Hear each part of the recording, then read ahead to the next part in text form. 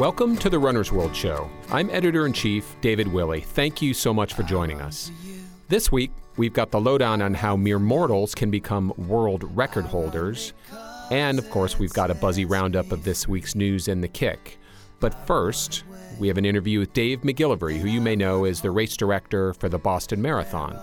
Dave is also a bit of an icon in the running community in his own right, and he's got more great stories about a life spent in running than I've ever heard from anyone else before.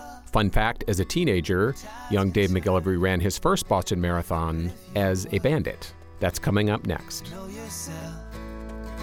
Don't have to worry about nothing else. So I run. Dave McGillivray has been working on the Boston Marathon since 1988, and he's been the race director since 2001. But Boston is just one of his gigs. He's organized more than 900 events, including races like the Beach to Beacon 10K in Maine and the Falmouth Road Race in Massachusetts. We are working with him on the new Runner's World Classic, a weekend of running this July in North Andover, Massachusetts, that includes a 5K, 10K, and half marathon. As a runner, Dave has done some amazing things. He's run across the United States twice to raise money for charity, and each year on his birthday, he runs his age in miles. He was born in 1954, so you can do the math. Before Dave put on his 28th Boston Marathon this past Monday, and also ran his 44th, I talked with him about how he became a runner and how a lowly rope changed the course of his career. Dave McGillivray, welcome to the Runner's World Show. Thanks for having me on, David. And I just want to ask you, let's go back to the beginning. How did you get started running? Because when you were a kid, running actually wasn't your first love when it comes to sports. Well, for me, when I was a young boy growing up in my hometown of Medford, Mass, I always wanted to be one thing, and one thing only, and that was an athlete. But unfortunately, I was sort of challenged in a way that it was just difficult to overcome, and my challenge was that I was vertically challenged. And then I'd go out for high school sports and wanted to make the basketball team or the baseball team, and inevitably I'd get cut. Many times the very last one. And so I just felt there needs to be a better way, another path. And that's when I started to run religiously, because I would run to train for the other sports, but that didn't get me too far. So nobody can cut you from running. And so I just continued to run, and I've run about 150,000 miles since then and launched my running career that way. So after cross country, what was the next thing that cemented running as the sport that was going to be the passion of your life? Was it, I think, your 12th birthday? Yeah, well, again, I always set personal physical goals for myself, trying to break the Guinness Book of Records for sit-ups and push-ups. I was always testing myself. Wait, did you break those records? Did you get into the Guinness Book at one point for those things? I didn't. I was doing the sit-ups one day in my living room, and my mother called me to come have dinner, and I didn't want to disappoint her, so I just stopped. Things like that would happen. How many sit-ups had you done at that point? Oh, they were well over 5,000. 5,000 consecutive sit-ups? Yeah. And the record at the time was like 7,000, and now it's probably in the 20 or 30,000 kind of a thing. So it was just, I needed to challenge myself. Because I wasn't making all the other sports, I needed to find another way, and that's what I would do. And then when I turned 12, on my birthday, there's a pond where I live called Wright's Pond and Spot Pond, and it's to run to the pond, run around, and run back was 6 miles. So I did it in the morning just as a workout. And then later on in the day, after having cake and ice cream, and my grandfather brought me to the ice cream shop, which is right next to the pond, I said, I should probably go run this off. And I did, and I ran 12 miles on my 12th birthday. And then when I turned 13, I thought, what I do when I turned 12? I ran my age in miles, so I did 13 and then 14 and 15, and then like a lot of things with me, once I start something, it's almost like I become obsessed with it, but not in a negative way, in a positive way. And I just have continued that for the last 50 years. Okay, and in 1972, the Boston Marathon hit your radar screen, and you were running cross-country at Medford High School at that point. How did you first become aware of the Boston Marathon? Well, I would hear about it on the radio all the time and see a little bit on TV, but it was the radio that hit me. And it was in 1970 when Ron Hill from England won. He ran 2:10:10. And that just struck me. I said, wow, that's pretty amazing that a guy could run 26 miles and do it in 2 hours and 10 minutes. And then when I was a senior in high school and I was running on the cross-country team and indoor and outdoor track, I woke up one day and just said, I'm gonna run that race. So that's when I made the phone call to my grandfather, who was a supporter of my athleticism, and he lived right near the Boston Marathon course. And I said, Grandpa, I'm gonna go run that race in Boston. He said, well, great. He says, I'll meet you at Coolidge Corner. I said, that's great. Where's that? And he said, right around 24 miles. And he lived right near there. So you just leave his apartment and walk to that location. And so, and again, at the time, there were no qualifying standards to speak of, but you had to be 18. And I remember calling the Boston Garden and talking to Jock Simple the day before saying, hey, I want to run in the marathon tomorrow. And he says, how old are you, lad? And I said, 17. Oh, you can't run. You have to be 18. I said, okay, thank you, Mr. Simple. And I hung up. And I said, I'm still going to do this thing. So I guess you could call me a bandit. Again, in a different way. It was more age than it was qualification. Yeah. So my brother drove me out, dropped me off, and we took off. Or I took off. Had you done any training for the distance at all? No, the furthest I had ever run nonstop was 11 miles, although I had done my birthday mile. Collectively in a day, I'd run more than that. I was 17, so I'd run at least close to 17 miles, 16 miles, probably the furthest I ran on splits throughout the day. What did I know at the time? Right. That was the problem. Right. I was naive, I was ignorant, and I just, again, one who always challenged themselves, I said, I'm going to go do this. And then I get to the hills in Newton, and down I went at around 18 and a half miles, and I got taken to the Newton Wellesley Hospital in an ambulance. And I called my parents up from the hospital, and I said, come pick me up. They said, where are you? I said, I'm in the hospital. And they, what are you doing there? I said, never mind, just come pick me up. Did they not know you were going to run the marathon? I didn't tell them, I just got up and left, right? Because my fear was that, it would make my parents nervous, and I didn't want to put them through that. Yeah. So I just didn't let them know. And then... but you knew your grandfather was going to be waiting for you absolutely. At Coolidge Corner. So they picked me up, and I said, can you drive me back where I dropped off? And they said, why? And I said, because Grandpa's waiting for me. And they said, no, we're going to take you home. So you dropped out before Coolidge Corner on the course, right? I did. Yeah, probably close to 6 miles before that. So I went home and I called my grandfather, no answer. And I called him again, no answer. And around 9 o'clock at night, he answers the phone. And I said, Grandpa, where have you been? He goes, where have you been? So I've been waiting for you all day. The old man goes by, Kelly, and the street sweepers go by, and no Dave. I said, I know I quit. I failed. He says, you what? I said, I failed. He says, no, you didn't. I said, what'd I do? He says, you learned. I said, great. What did I learn? He said, you learned that you cannot go along in life and set reckless goals. He said, it's great to have goals, but you have to earn the right to do them. And I said, good point. And he said, I'll cut another deal with you. I said, what? He says, you train for this thing. You officially register, and I'll be there waiting for you next year. And I said, fine. We cut the deal. And then 2 months later, he died. And so I was 18 years old, and I was just somebody who was determined to do this in memory and honor of him. So I was running 120, 130 miles a week as an 18-year-old. I was a freshman at Merrimack College in North Andover, and I said, I'm doing this. My parents were supportive of that. And as luck would have it, the day before the race, I was officially registered, I got a stomach virus, and my parents said, you can't run. I said, I have to run. The newspaper's saying, Dave, running in memory of grandfather. And they said, well, you're just too sick. I said, well, can you give me something that very few other people have ever given me? And they said, what's that? And I said, a chance. Can you just give me a chance? I mean, I know I don't feel well today, but tomorrow's a different day. So they said, okay, fine. So they dropped me off at the start, and gunfires, I take off, and I'm running, and I got to 5 miles. I said, this is awful. I just feel so sick. Then I got to the halfway point, and I saw my parents, and there's my mother crying, because that's what mothers do, because they worry about you. And so they're going through more pain than you are. But then there's my father taking pictures of my mother crying and kind of validated what I was doing. And I got to the point where I dropped out the year before, and I was Heartbreak Hill area, and I was doing the Survivor Shuffle over the hills. But I knew I was running out of fuel here, and I didn't know whether I was going to make it. And finally, I crossed Boston College area, and down I went again, 21 and a half, dropped out of my second Boston Marathon.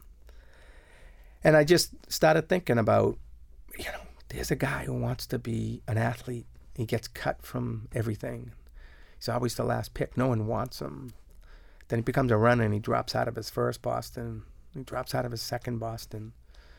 And am I destined to fail in life? And then a defining moment came, and I realized I was in a place where I didn't think I had ever been before. But then I looked behind me, and there's the Evergreen Cemetery, and that's where they buried my grandfather, and there's his tombstone right there. And I thought, my goodness, this guy said he was going to be there. And maybe he wasn't there physically, because he taught me that it's not just about the physical person, but he was there spiritually. And I thought, he kept his end of the bargain, I got to keep mine. And I picked myself up and finished in 4.5 hours, 1973 Boston Marathon. And I said to myself, I'm going to run this race every year for the rest of my life in honor and tribute of the lesson that my grandfather taught me about earning the right to do these things. And I've kept my promise. So your grandfather's named Fred Eaton, yes. Right? Mm-hmm. How old was he when he died? He was in his late 60s, so he wasn't, conventionally speaking, he wasn't that old. But, yeah. How did you become a race director? You started Dimsey in 1981. Mm-hmm. How did you decide to become a race director? I call them defining moments. I call them, just opportunities by default. Everyone has a different reason why they morphed into this.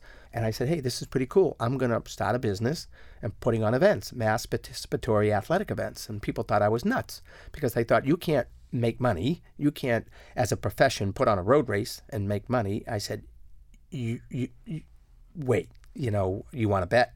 Watch what happens.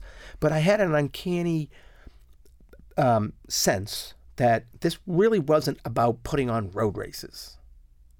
This was about making people feel good about themselves. Again, raising the level of self-esteem and self-confidence of tens of thousands of people in America. And I knew then that eventually people were going to get it, that the walls of intimidation were going to crumble, and people were going to finally realize that the most important person on the planet is themselves. You have to take care of yourself. That's what you're seeing in this industry right now. 100% I'm convinced of it. It's not as much the competitive side of it per se. It's just the feeling that you get when you set a goal, accomplish it, and go home. And so each year throughout this time, you're running the Boston Marathon as a competitor. How did you get the job that you have now? Unfortunate situations sometimes create opportunities. And in the 1987 Boston Marathon, there was a wheelchair accident on the first hill of the course. And then there was a tripping incident with the defending champion at the time, Rob DiCostella from Australia. And then the BAA just felt that this tripping incident, what do you mean? They used to put up a rope at the starting line to keep the runners back until right before the gun fired, and remove the rope and you fire the gun and off they go. Well, the race used to start at high noon every year, so the official starter said, okay, it's almost high noon, time to shoot the gun. Well, they didn't remove the rope, they shot the gun, and that's when Rob tripped and did a tumble and came back up on his feet and ended up finishing 5th that year after winning the year before. But that was a situation where we can't have that happen again. So that's when they brought me in to do that. And I implemented a whole new control start for the wheelchair division just to make sure we salvage this and make sure there's no incidents anymore. I got rid of the rope and put a human chain of volunteers there. I facetiously say all the time, all I did was come in, get rid of a rope, and I've had the job for 29 years. What is your day like? What's your job like? And what every day on Patriots Day? Just walk us through what that's like for you. When does it begin, and what's that experience like, and how does it end? So a lot of it is about delegation And people say to me that I'm the race director, but I use the analogy I'm more like the conductor of an orchestra. And there's these, experienced musicians that each have a specific discipline that they need to pay attention to. But I just need to make sure that it all comes together in a harmonious fashion. They all work well together. And then it comes out as a good end product. So that's sort of generally what my role is. So I try to get there early on, just make sure things are set up. And then I'm the one who basically handles the start of all the different divisions. And then I jump on a lead motorcycle, and then the first wave goes, and down course I go. I have to be in the action, not as an observer of the race. I'm not really paying attention to the road race itself. I'm paying attention to everything around it. I want to see firsthand what's going well, what isn't going well. If I can be in a position to fix something that's broken or prevent something from happening that hasn't occurred yet, but I can see it, and if I don't fix it, it's going to, or just to kind of get a sense for what's going on out there. That's my take on this. Okay, so after the Boston Marathon ends, this race that you direct and this orchestra that you conduct, you turn around, you go back to the start, and then you run the race yourself. Well, why do you do that? I made a commitment in 1973 when I finished that I'm going to run this race every year for the rest of my life. And my motto in life has always been, it's my game, so it's my rules. So I don't have to do it like everyone else. So I want to make sure my number one priority certainly is the race and making sure everyone is okay. And, we're on automatic pilot. I don't wait till the very last person finishes, but now I wait close to the very last person. And it seems like we're okay. So it's time to head back out to do it myself. So I ran it 15 years in a row, and then I got the job. And then when I got the job to help direct it, I was standing at the finish line watching the runners finish, elated for them, but feeling disappointed for myself. A little bit of self-pity there that I'm not doing this. I'm a lousy spectator. So I tapped the state police trooper on the shoulder and I said, "Officer, you do me a favor?" He said, "What?" "So you drive me back to the start." He goes, "Why, did you forget something?" I said, "Yeah, forgot to run." So he drove me back out. He dropped me off 8 o'clock at night, and by myself, I ran the whole thing and finished at a little after 11. And so for the last 28 years, effectively, that's what I've done. I've been the last finisher of the Boston Marathon for the most part for the last 28 years. Anything you do special when you go by Coolidge Corner or the cemetery? Yeah, I mean, certainly when I go by Evergreen Cemetery, I just give the sign of the cross, and I just give my grandfather a nod. I try not to make it a big spectacle. Just want to make it more of a subtle thank you for teaching me how to do this.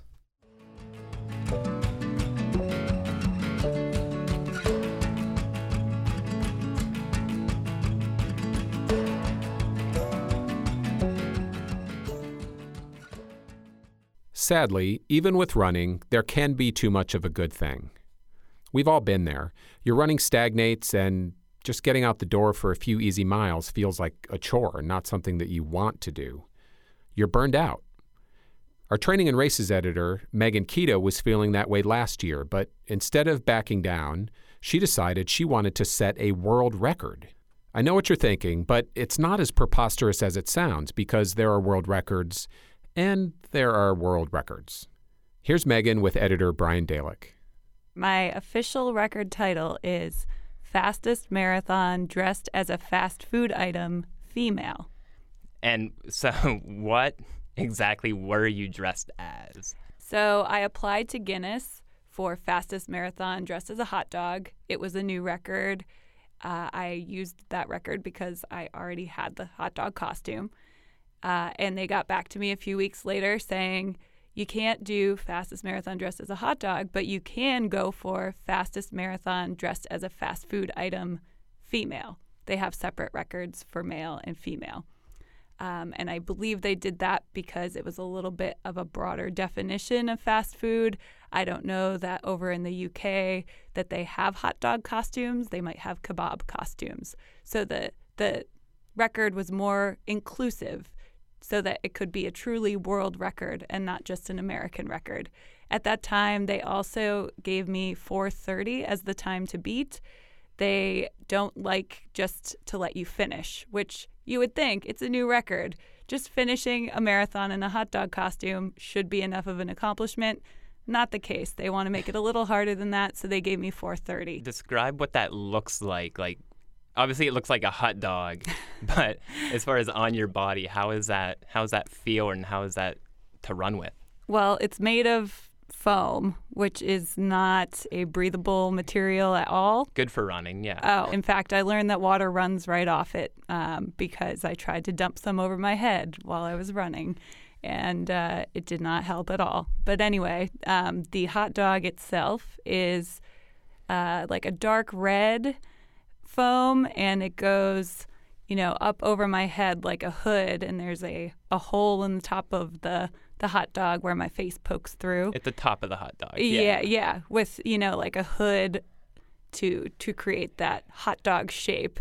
And then the bun kind of puffs out from my shoulders. It's, a lighter tan foam. Like a bun. Like a bun. And it's a little voluminous. It almost reminds me of one of those prom dresses from the 80s with, your sleeves are real big.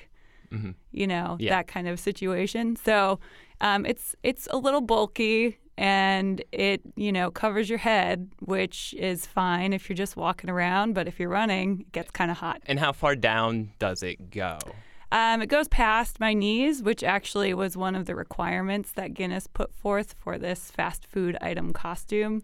If you are going to try to do one that's like a short hot dog, that's not allowed. That's too easy. It needs to go down past your knees. But luckily, it's not super restrictive down there, so it let me run pretty freely. There's plenty of space to extend my legs. So. And there's mustard on the hot dog, Oh, too. yes. There is a squiggle of mustard that goes down the bodice, and that is just a normal fabric material, but it's on top of foam, so really it doesn't add any extra breathability. What made you think I can go for a Guinness World Record? Well, what inspired me was Camille Herron, who is a professional runner. She's best known for being an ultra marathoner. But a couple of years ago, she ran a marathon dressed as Spider-Woman, and she actually won the race. So it made national news. Runner's World covered it online. And I saw that, and I thought, that's just so fun. Like, look at this lady just having fun with her running. I want to have fun with my running. At the time, I was kind of burnt out from doing too many marathons and, really striving for a time goal and failing to reach that time goal over and over. And I thought, let me look into this Guinness World Record thing. Maybe there are some records that are achievable. Maybe it's not important to be able to win a marathon to set one of these records. And when I did a little more research, I found out that was definitely the case. What stands out is the toughest thing doing Marine Corps in a hot dog costume? Physically, the toughest thing was just the heat. It was a warm enough day that by mile 20 or so, people started taking their shirts off, and I couldn't take anything off. I couldn't even put the hood down to let some air come out the top of my head. It was just sweltering in there. Mentally, though, I would argue this was harder. Just the nonstop attention from spectators. You don't realize what a privilege it is to be anonymous when you're hurting until you are no longer anonymous and you're hurting, and you just want to put your head down, get to the finish line, and every 2 seconds somebody's like, look, it's a hot dog. Wow, hot dog person. Aren't you hot in there? And I'm sure there were a lot of bad jokes. Oh, tons of bad puns jokes. and jokes. You got to catch up. That was pretty much the one people could come up with the quickest. Mm-hmm. So you get to the finish line. Your finishing time again was 3:57:49. Do you know what your odds are of actually being in the book the next time it comes out? Well, there are 45,000 Guinness World Records, and in this year's edition of the book, there was only one page of running records. I'm not exactly sure how many records were on that page, but not that many, probably 50 or so. But you did get a certificate. Like, this is proven. Oh, I have the certificate. I'm on their website. It's in my Twitter bio, so it has to be true, right? Yeah. Where do you hang the certificate? It's hanging in my office right now. proudly above your desk, I'm sure. Oh, yes. It's every time someone comes in, I'm like, look at my certificate. Would you do it again, either dressed as a hot dog or maybe something else, go for a different record? The only thing I would consider is going for a half marathon record dressed as the hot dog. I don't want to run another full marathon dressed as the hot dog, even if someone breaks my record. It was just unpleasant for me. It was too far. But the half marathon record, I would absolutely go for that. And I actually tried to get it approved to go for that record at the Brooklyn Half Marathon because it ends on Coney Island. How perfect would that be? But New York Roadrunners sadly said that no costumes were allowed in their races. So just backing up a little bit, you said you did this because you were burned out. What happened to you, and how did that feel for you? I'm fairly certain my burnout was caused by running way too many marathons. That is 15 of them in a little over 6 years. The last 2 were really serious PR attempts. I had trained really hard for both of them. Didn't hit my goal on the first one, so I said, I'll try another one a few months later. And after that second one, I was just really, really beat up and sad that I hadn't made my goals and really tired of training seriously. For me, burnout was looking at the workouts I had on my schedule and not wanting to do any of them. I was okay with maybe going out for a short, easy run at a comfortable pace, but anything more serious than that or anything that would take longer than like 45 minutes, I wanted nothing to do with that. So Meghan, that was your experience with burnout, but when we talk about burnout, what do we mean exactly? I would say that burnout just means feeling negative feelings towards your training, whether that means you dread going out for a run, whether it means that you get out for your run and you hate every minute of it, or you quit and you go home early, whether it means you break down crying in the middle of a run. Not that I've ever done that. Yes, I have. It's any kind of emotion that's negative when you're not enjoying your running anymore. That's burnout. So you countered your burnout with this crazy Guinness World Record attempt. If someone wanted to follow your lead, what are, say, your top 3 tips? First of all, you're going to need to submit an application to Guinness. It can take them up to 12 weeks to process an application, so get that going far in advance of race day. You're going to want to tell them where you're going to attempt your record and what record you want to break. And you can choose from records that already exist, or you can try to make up your own record. And within 12 weeks, you'll know whether you've been approved. The second step is to figure out how you're going to document your attempt. There are 3 different ways that Guinness will allow you to do that. You need to choose the one that's best for you. The third step is to train in the costume. You don't want any surprises on race day. You want to know where you have to body glide yourself. So spend some time running in the costume, even if it's just 1 or 2 races in advance, to figure out the logistics of wearing it and how to make it less unpleasant to run in the costume.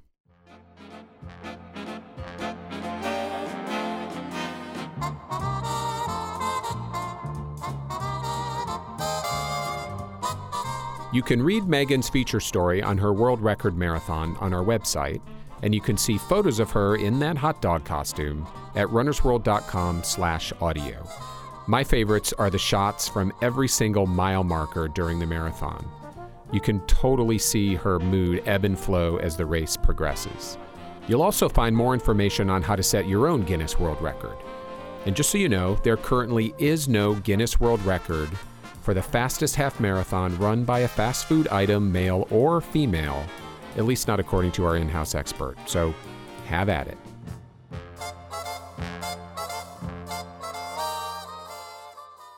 Okay, it is time for The Kick, when we round up the most interesting and important stories we've been following around the office over the past week. I'm here with Christine Fennessy. Hey, Christine. Hey, David. Although I guess I shouldn't say in the office, because you and I, along with several of our colleagues, were up in Boston because the story of the week was the Boston Marathon, of course. 5 things that we took away from Boston we feel like listeners should know for their next group run conversation. Number 1, lack of big-name Americans leading up to the race. Meb Keflezighi was in town, but he wasn't running. Shalane Flanagan was in town. She wasn't running. Desi Linden was also there. Amy Craig was there. So those are 4 members of our Olympic marathon team. We're not there to run the Boston Marathon. The most athletic thing they did was throw out the first pitch at Fenway Park. That's because of a little bit of unlucky timing with the Olympic marathon trials, which were late this year in Los Angeles in February. And of course, the Olympics are this summer in Rio, so they need to save themselves. But really, that storyline got overshadowed pretty quickly by the weather. Big story number 2. For sure. Definitely. 69 and sunny made it a great day for spectating. Not so great for running. I felt so bad for the runners in Boston because for a day or two, they were obsessed with the weather forecast, as they always are. But it kept changing. It would go from highs in the mid-60s, which people felt like was doable, and then it would shift to highs in the 70s, and people would freak out, and then it would shift back again. And alas, ended up being a pretty hot day. And it seemed like the heat even affected the front of the pack, which brings us to storyline number 3, the winners. The winner of the men's race was 21-year-old Lemi Berhanu Haley from Ethiopia. He ran a 2:12:45. And the winner of the women's race was Atsade Besa, 29. She's also from Ethiopia, and she ran a 2:29:19. Okay, so 2 first-time Boston Marathon winners, surprise winners, fair to say. And I think if most people had to name the most dominant country in marathoning, it would be Kenya. But Ethiopians claimed 5 of the 6 podium spots in Boston, so maybe that's a sign of a little bit of balance of power shift. Okay, so those are the winners, but you also want to know the first Americans, right? Yeah, for sure. So the first American finisher of the men's race was Zachary Hine from Dallas. He finished 10th, very good, running 2:21:37. And our May cover model, Neely Spence Gracie, was the top American finisher in the women's race, and she ran 2:35, and she finished 9th. I got to say, I love the backstory of Neely Spence Gracie.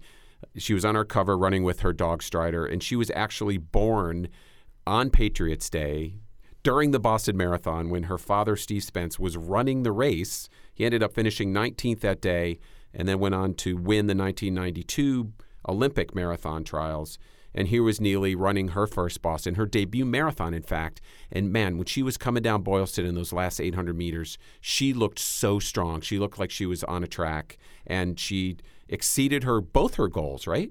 Yeah, I mean, she just had a great day. She was so excited. She had her moment, too, in the beginning of the race. Right about the 10K mark, she and fellow American runner Sarah Crouch were actually leading the pack. Sarah and I competed in college together, so we're very comfortable running side by side. It's something that we've done for many years. And we were commenting back and forth saying, wow, we are leading the Boston Marathon. We need to really take this in and relish the moment. We knew the race was going to get going at some point. One of the great things about marathons, and big ones like Boston in particular, the incredible athletes at the front of the pack who win these races. The crowds go crazy for them, as they should.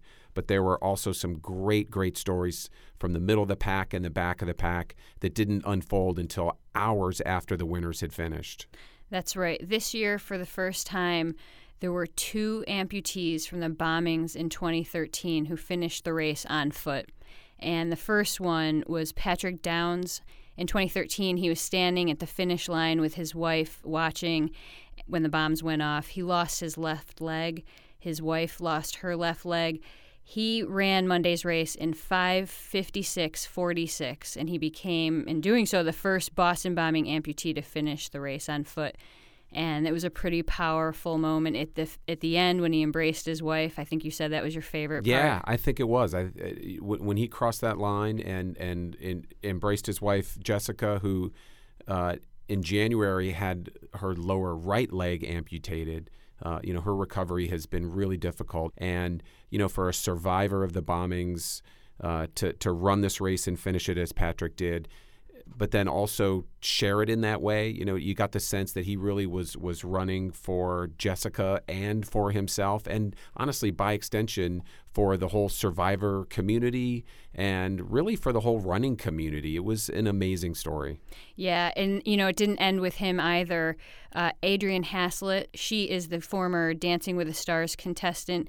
She finished after nearly 10 hours on the course. Yeah, and you hear from amputee runners all the time that one of the toughest things, especially when it's hot, is when sweat gets down into the prosthesis and it causes chafing. But she still finished late at night, and she got tweeted at by President Obama, who said, "Thank you, Adrienne, for being Boston strong. Terror and bombs can't beat us. We carry on. We finish the race," which, of course, echoed probably the most famous line from his speech in Boston right after the bombings in 2013. We finished the race. Amazing that Adrienne and Patrick did on Monday.